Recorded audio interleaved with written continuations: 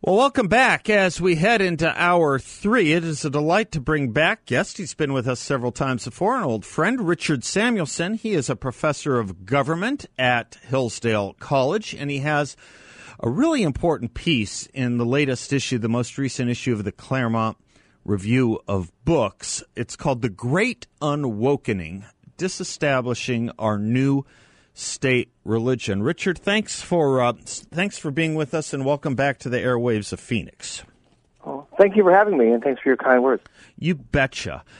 When we take on the issue of woke and how it's considered, a new state religion, perhaps even a cult by some, you delve into the Civil Rights Act of 1964. A little bit before, and then take it from there. What had you focus on that? Why did you start with 1964 and the Civil Rights Act? Well, we sometimes forget that the Civil Rights Act marked a transformation in that it was a radical break in its collapsing of public and private for necessary reasons. Right? Classically, a liberal society, in the old general sense, is a separation between the public and the private. And the private is around which you can do what you want. So if you're truly a private business, you get to decide who's in the room. And for the most part, what they do. I mean, there's some health and safety codes and, of course, modern business regulation. But because of Jim Crow, which broke that rule, it ruled that you have to segregate in various ways, right? And you have a long-standing legacy of racism. The Civil Rights Act change that. And following upon that, since we've had it for so long, it's changing the attitude of Americans toward public and private. And the second element is that the way we've chosen to enforce it has brought along, which we'll probably get to, some of the basic policies that I think have led towards intersectionality, wokeness being powerful. That is, Andrew Breitbart said, politics is culture. But if you look in an Aristotelian sense, culture, ideology, what we call a religion, is often downstream from the legal regime. And I think we see that in the Civil Rights Act. Right. And so for the audience that may not be familiar with the history of the 1964 Civil Rights Act, it's fair to say it's from that act that we got such things as affirmative action and such things as not just ending Jim Crow, not just ending segregated water fountains, segregated businesses, hotels, and the like, but also the kind of thing that we were promised would not happen with the Civil Rights Act of 1964, which was, for lack of a better term, reverse discrimination or race preferences. Fair enough? Right. Yes. Was it Humphrey who literally said, if this causes such things, I will eat the bill on the floor of the Senate? Yeah. I'll eat my hat. You bet. Yeah. My hat. Yeah. And so what effectively was an embrace of what we thought was the 14th Amendment and providing the equal protection of the laws with the 1964 Civil Rights Act, which basically barred discrimination effectively on race, ethnicity, national origin, which took down those barriers where restaurants could no longer refuse service to people because of race, hotels the same, businesses the same, hiring the same, has turned into something quite different and has really changed the world. Do you want to give us a kind of overview of some of the things that probably weren't foreseen in 1964 but now constitute the Church of the Woke right now? Yeah, well, there's another step. That is, how do you enforce it? Right. The law, the superficial meaning, and the essay used the Talmudic term, the peshat, which means the basic surface meaning, is that you can't discriminate against men against women, women against men, black against white, white against black. But the actual purpose, of course, was to end Jim Crow. Mm-hmm. And then the question is, how do you enforce it? Well, often for convenience, they use statistics. So you get disparate impact. That is the result of this policy, does it seem to be unfavorable to a group? So instead of the protected class being a term for you can't discriminate based on the class of race, on the class of sex, on the class of religion, those are the class of ideas or class of category. Protected classes become groups of people. Right. So essentially you have an up group and a down group. And our whole civil rights enforcement bureaucracy, thanks to statistical disparate impact searches and enforcement, basically there must be an up and a down in all cases. So you wind up with creating groups based on these statistical categories, so you can decide who's up, who's down, and then you enforce based on that. And it ends up creating a sort of favoritism, which I want to get into as well. Let's narrow down this issue of disparate impact for a moment, which is what the 1964 Civil Rights Act led to. You correct me anytime I get this wrong, Richard. But effectively, an example might be, let's say Harvard, just to take one example. Let's say Harvard notes that in a 13% of the population in America is African American, but let's say only 2 or 3% of applicants to Harvard who are African American get admitted. That's considered a disparate impact. It doesn't represent what you would think it should, i.e. something closer to 13%. Hence, the judgment becomes there must be something wrong, not with those applicants, but with Harvard, right? So Harvard is now seen ipso facto as discriminatory because the 3% it allows in or it brings in under its standards don't comport with some norm that exists outside of Harvard. Fair enough? Yeah, and the second element is institutions like Harvard bring in a bureaucracy that thinks that way. Right. So then, that is right. That's the second shoe that lands. And then Harvard decides to do exactly what you said. It brings in officials, pays them an awful lot of money, human resources, admissions counselors, a whole series of race trainings, and a revamping probably of their admissions processes and the way that they identify who they're going to let in, which has the effect of then changing the composition not just of Harvard, but there isn't a situation where everyone's a winner because it will fall on other ethnic groups who were traditionally discriminated against, who now no longer can get in by dint of the same merits they used to get in on. Particularly, I think it would be fair to say Asians and Jews, right? Yeah, well, yes. And what happens is, they look at the statistics, and I think the number is that you need, one scholar found out, to have the same average chance of getting in, an Asian student needs 425 points higher on the SATs. Right. Not to guarantee, but an average chance, the same shot, the same percentage chance of getting in. That's a huge disparity. We're not talking a small sum on the scale. And one thing they do, they have a personality test. And lo and behold, for some reason, Asians tend to score lower on the personality score, right? That should be a disparate impact. You have a test, a personality test, which is very subjective, and it seems to score one particular group lower. And remember, Ibram Kendi,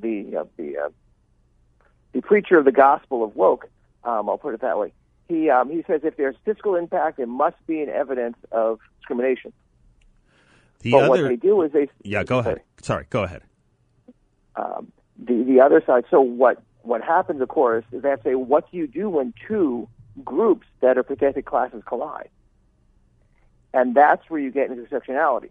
Intersectionality began as a legal theory, saying, well, I could be in more than one group. I could be both, say, black and a lesbian, and then I have two boxes. 2 plus that, factors, right. Right. But then the bureaucrats and others get at it and it becomes a formula. Who has more points? They're the down group. Who has fewer points? They're the up group. And so who do you help? The one with more points. That's intersectionality. That's its appeal in the bureaucracy, in the DEI or DIE bureaucracy, perhaps, as we might jokingly call it. And Richard, we're going to go to break, and I'll pick up on this if I can when we come back, if you agree. The whole point is of the 1964 Civil Rights Act, which was what Martin Luther King Jr. did his March on Washington the year before, his famous I Have a Dream speech and March in Washington the year before. It was a march to push for that legislation, the point of which was to get us beyond a society that thinks in racial terms. The whole purpose was for us to become, to use an overworn term at this point, a little bit more, if not completely or as close as completely as possible, to be a colorblind society where we don't take race into account anymore. That was the purpose of the 1964 Civil Rights Act. Giving the history of it since then and the rendering you're giving us in your piece and on this show, is that we have become, as a result, however, much more racially conscious than ever before. Let's pick up on that when we come back. I'm Seth Liebson. He's Professor Richard Samuelson, and you can find his most recent piece at the Claremont Review of Books, The Great Unwokening. He is a professor of government at Hillsdale College, of course. No surprise there. And he and I will be right back.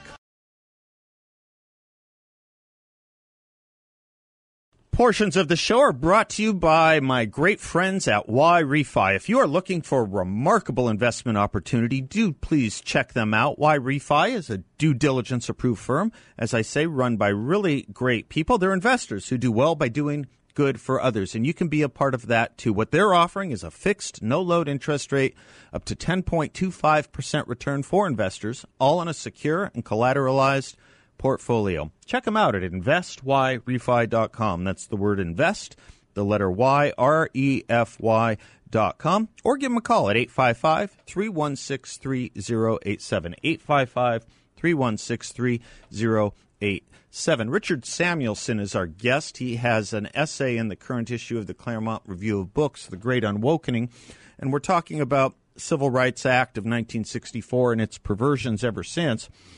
Richard, right before the break, I was making the point that the ethos behind the 1964 Civil Rights Act was to get us to think less and less about race, to make decisions less and less about race, ethnicity, other immutable characteristics. We end up at a place with what we were talking about in the implementation of the 1964 Civil Rights Act to, well, it was said well by a scholar you mentioned. You mentioned Ibram X. Kendi, a professor at Boston University. And he says quite clearly in his book exactly this. The only remedy to racist discrimination is anti-racist discrimination. The only remedy to past discrimination is present discrimination. The only remedy to present discrimination is future discrimination. So they're not even really hiding it anymore. They realize that to get to what they believe, the woke people of the woke church, to get to what they believe is some form of, I don't know, equality or utopian equality, it's going to include discrimination against other people. Quite a perversion. Do I have that about right? Yeah, I mean, to be slightly glib about it, right, they've gone to, from segregation today, segregation tomorrow, segregation forever, right. To discrimination today, right. Discrimination tomorrow, discrimination forever. Right. That's George Wallace, by the way. For those who have missed some of my monologues on this, I think that's exactly what I thought of when I heard Ibram Kendi. And that's quite a reversal from what the vision of the 64 Civil Rights Act was. So now it's quite clear. And we saw this, I guess, most profoundly in the Bakke case, circa 1977, 1978. That's what made this a national cause célèbre, I suppose, where you had a student at a medical school, was at UC Davis, Bakke, who was denied entrance into the medical school because while his scores were good, he saw people of other races getting in with scores that were less good than his, which weren't as good as his, and he was denied admission. That's how it played out, right? Yeah, that's exactly how it plays. And the key to that case is justification is you can't have quotas. Right. However, they said, and it's not unreasonable from the outside. It's reasonable to say you want to have some kind of diversity. You don't want all your students from the exact same town, basically, or something like that. But this word diversity, instead of saying, okay, if they're real close, we give a little help, diversity became reified, and it's now diversity is a mantra. We say it over and over again. It becomes a religious term in the discourse. We want diversity, and diversity doesn't, as we all know, doesn't mean diversity of political points of view or even religious points of view. Diversity means diversity of your racial categories. What protected classes do you belong to?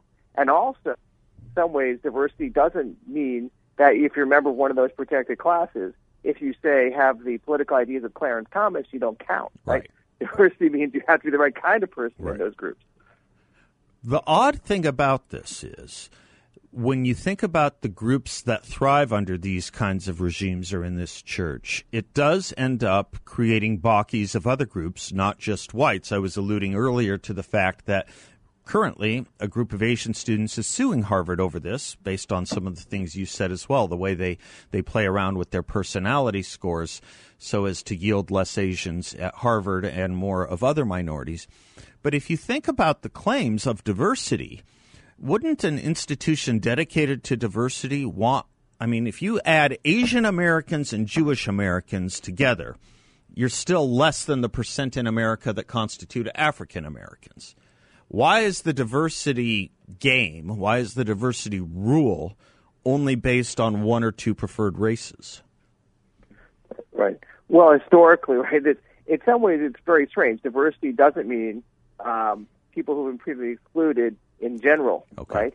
Even though they may be belong to certain classes, it's really focusing on African Americans, now also Hispanic Americans, a category that did not exist when the Civil Rights Act passed. Good point. Right.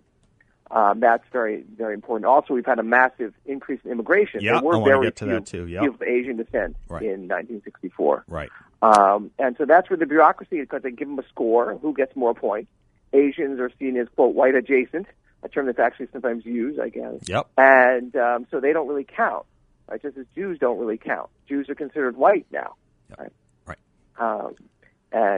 So that's why they focus that way. And so there's one other thing here in the larger public sector, and that's the Griggs case, the Griggs versus Powell case, in which they said if you have a test for a job and it has a disparate impact, the test is guilty until proven innocent. That is, you have to prove that this is necessary for the job. Right. So hence, if a physical test favors men over women for firefighting, you have to prove that the qualification is necessary. Right. And there's been some push to change the standards, not get rid of them entirely for that reason. And so the push for affirmative action in hiring and the push for university degrees is you can use a university degree, but you can't use a test of some kind, which may have a disparate impact.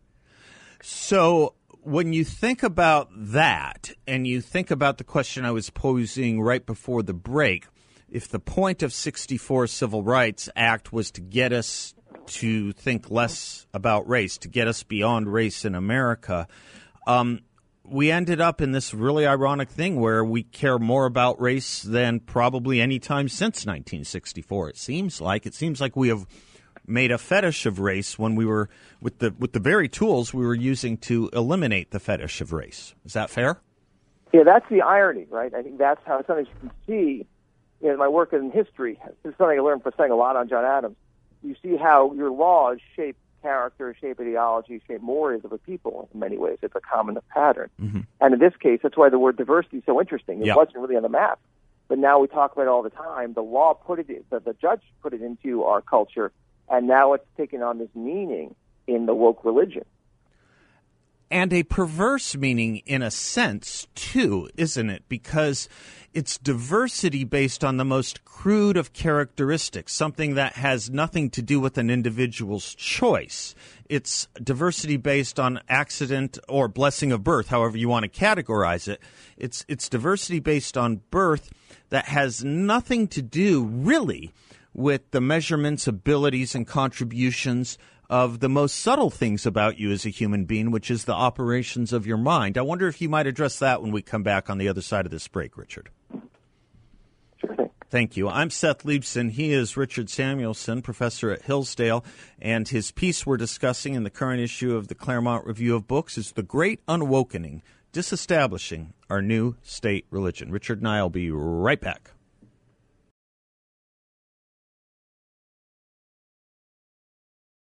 Welcome back to the Seth Leibson Show. Richard Samuelson is our guest, professor at Hillsdale. His piece, The Great Unwokening, in the current issue of the Claremont Review of Books.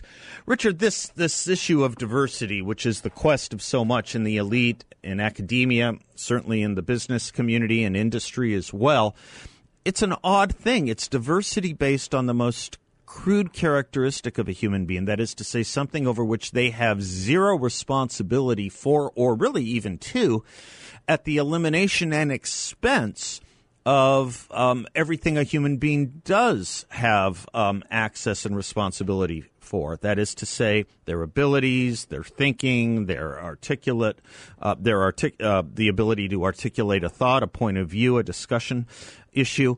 it's a very, very odd and crude thing to claim that we're just going to grab people based on the color of their skin or where they're born, knowing almost nothing else about them. That's what matters. Fair enough? Yeah, it's really strange from a historical perspective. It's very, I mean, you can see it happening, and it's unfortunate, it's terrible in so many ways. It's really perverse. They give you examples of diversity, right? Some of this is fear of lawsuits, and some of it is focused on such basic superficial characteristics. It's not even just you want people who have different points of view, who have different ways of reasoning, right? Generally different backgrounds. What they want is to be able to check boxes. So a significant portion of the African American students or black students are not really the students that 64 Act was designed to help, or the children, grandchildren, right? They're not the people who are in the United States during slavery and Jim Crow. You have an increasing percentage of Americans whose parents came from the Caribbean or Africa, like Barack Obama and Kamala Harris, interestingly, right? And a significant portion of affirmative action at elite universities and elite businesses, right? They get to check the black or African box, not for the people we were actually in 1964, but for people who are part of immigrant communities. And immigrants, you have the same trajectory in terms of integration and moving up in American society as previous waves of immigrants. There have been occasional protests which the powers that be shut up right away on campus when the African American students say, "Hey, wait a second, you're helping the wrong people." Yeah. But the bureaucrats, they don't care. Right. They just want to be able to say, "See, we have X% of black students as we define it." Right. You can't complicate the categories. That's right.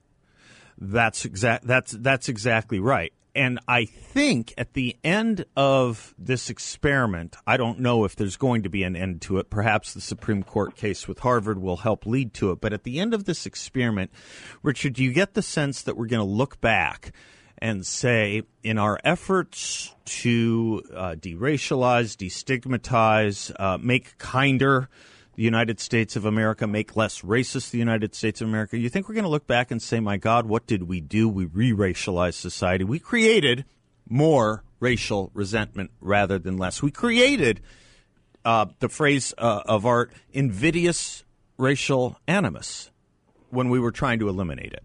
I think that's a fair point. I think that's very unfortunate, right? If you want to get people not to focus on race, the best way to do it is not to focus on race. Right. When every time you have to step through a box, so to speak, you have to get a promotion, apply for college, etc., like make a movie, right? You see that there's a self-conscious effort. What race are the people in front of me? You're training people to think racially. And one really bad side effect is it's just no one wants to be the bad guy all the time, because in the intersectional hierarchy, whites in general, white men are the only category that's always the bad guy. And no one wants to be the bad guy all the time. So the result of it, perversely, is you're actually fostering a recrudescence of white nationalism, perhaps. Because no one's saying, people are saying, okay, fine, I'm the out group, therefore that's fine, that's who I am. And I worry there's a turn in that direction if we don't cut this crap out. Pardon my French, I can say that on the air. No, it's okay. You can use that word. It deserves it, because this was a short segment. I'm going to do a longer one. I'm going to use a different word that might have, once upon a time, was maybe even more poignant. I think we've so diluted it now. But, when you take, I'm looking at your essay in the Claremont Review of Books. It has some Yiddish terminology in it. I have to take a quick break. When we come back, I want to make the point, Richard, or see if you agree with the point I'm making, that there's a very odd odor or stench about using skin color to determine, or any immutable characteristic, to determine a benefit or a privilege or a right. And that odor is redolent of the 1930s and not America. And I'm wondering if we might talk about that when we come back. I'm Seth Leibson. He's Richard Samuelson. As we go to break, I'll put in a word for our sponsors at Balance of Nature. Great product. I take it every single day. 100% natural, not one thing added to it, not any sugars or sweeteners or colors. Boost your immunity, boost your health. Boost your energy with pure, potent plant power. Balanceofnature.com. Make sure to use discount code BALANCE.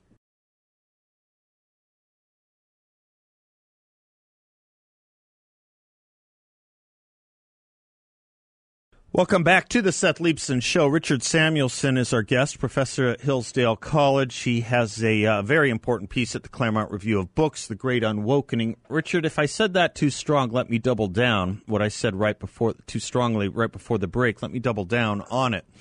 When the Bakke case arose in the 70s, there was an interesting amicus brief on behalf of Alan Bakke, on behalf of the plaintiff, written by the American Jewish Committee. And the reason they got involved is once upon a time in this country, the notion that race determines thinking, that race determines what should be a privilege or access to benefits of any kind in the private or public sphere, was seemed to have come from a legacy that we thought was put aside forever at Nuremberg. That's why some of us in the Jewish community react so strongly to this kind of racial discrimination nonsense in the name of the woke religion. Is that putting it too strongly? No, I mean, if I use the example I used in the essay, right? That's how crazy it is. See how this works, right? It's plausible, not like it's possible. The great grandson of a Nazi who fled to Argentina has moved to the United States. He would get an affirmative action button. The great-granddaughter of Jews who are killed by that guy's great-grandparents would not, right? It's Meshuggah, as we say in Yiddish, right? It's crazy, right? But it's not just that. The way this has become kind of an established religion, the legal instruments make it such a strong part of our culture that you have to be part of the elite group. You have to subscribe to it. Jewish civil rights organizations seem more concerned with other rights questions. Not that they may or may not be serious, but if you're a Jewish civil rights organization, your concern is supposed to be, are Jews being mistreated? And we know, unfortunately, there's been a spike in anti-Semitic hate crime. Right. But they see themselves as civil rights groups first and Jewish groups second. That's another impact of the way this is done. That is, if every civil rights case is Jim Crow, then and the question is who's up, who's down. Since Jews have done fairly well in the United States, they're always considered an up group, and someone else is always a down group. So if you're a civil rights group, Jews are not on your radar as a group that's being singled out. And that misses a very unfortunate turn. So yeah, that's one of the many ways there's an unfortunate stench in what's going on.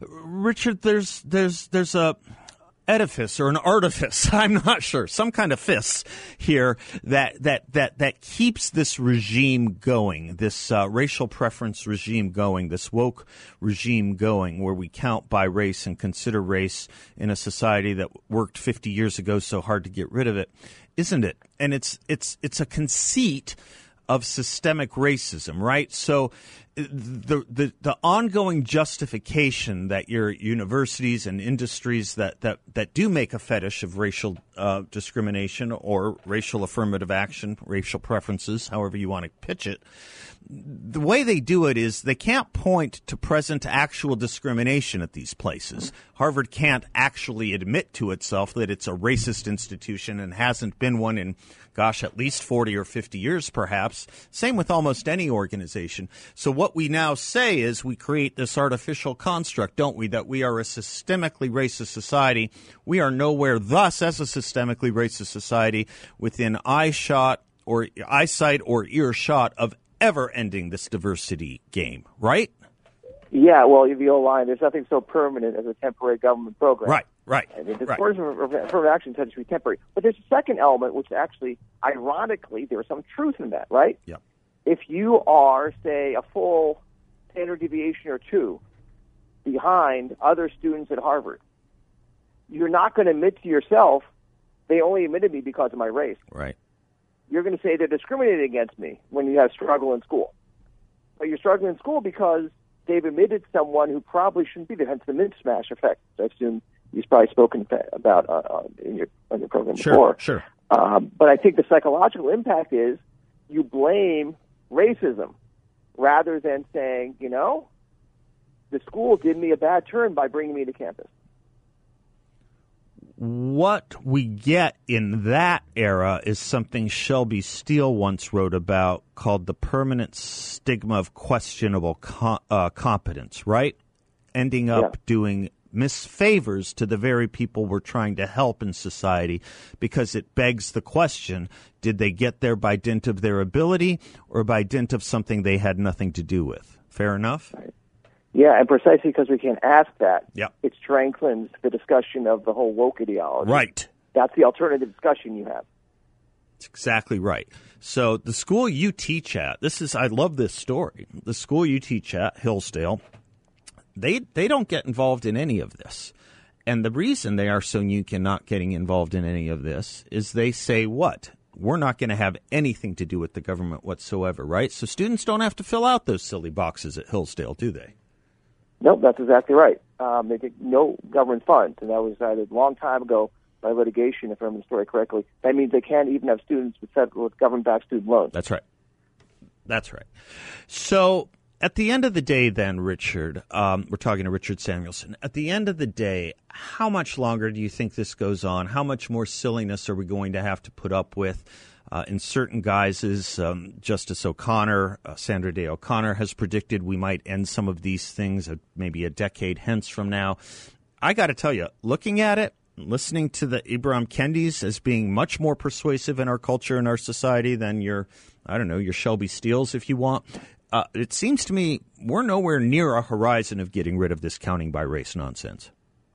Well, what worries me is this whole religion, as we're calling it, has become so powerful. Yep. It's you have these stories about elite prep schools and elite public high schools, that how important this is to the way they're teaching their students.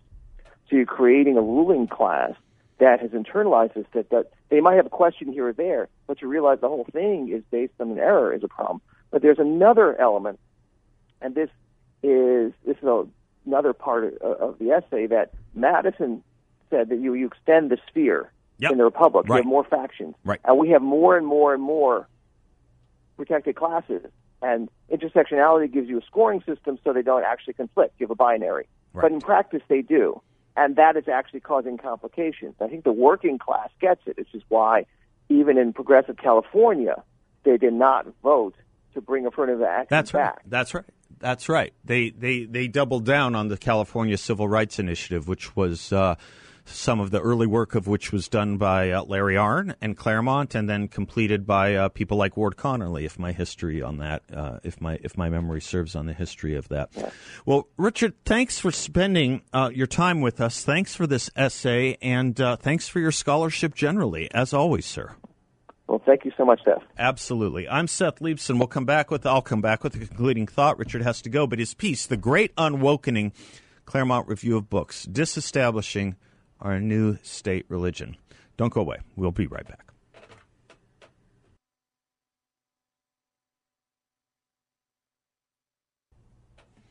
Thanks for spending some of your afternoon with us. Really very much appreciated. I will close with a thought I've been using a lot lately in some of my stump speeches, and it's from Thurgood Marshall.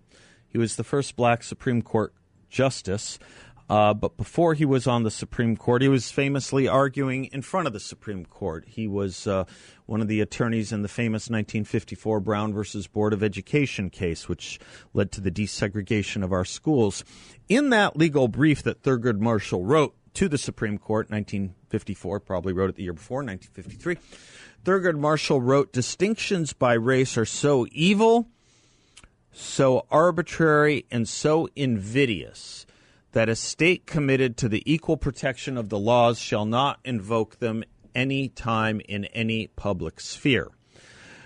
Civil rights activists and those committed to equality would have cheered that sentiment then, and did, just as they would have cheered the 1964 Civil Rights Act and the sentiments within it to make us a more equal society, a more colorblind society, where we were to hopefully end the notion that race in this country, or really anywhere, matters at all. What an irony of history that these many years and decades hence, we have, because of the left and because of the Church of the Woke, created such a country where we have never been more racially conscious in our lifetimes. Perhaps more racially conscious than even 1964 when the Civil Rights Act was passed. What a shame. What a shame. And what an absurdity when you think of everything we fought and fought for to get us beyond race. There is one key to getting beyond race, and that's getting beyond race. Focusing on it, making a fetish of it, making a conceit of it will only divide us further. That's where you get the word invidious. We are making invidious racism in this country more practical and more practiced. Again, what a shame. God bless you all. Until tomorrow, I'm Seth Leipson. Class dismissed.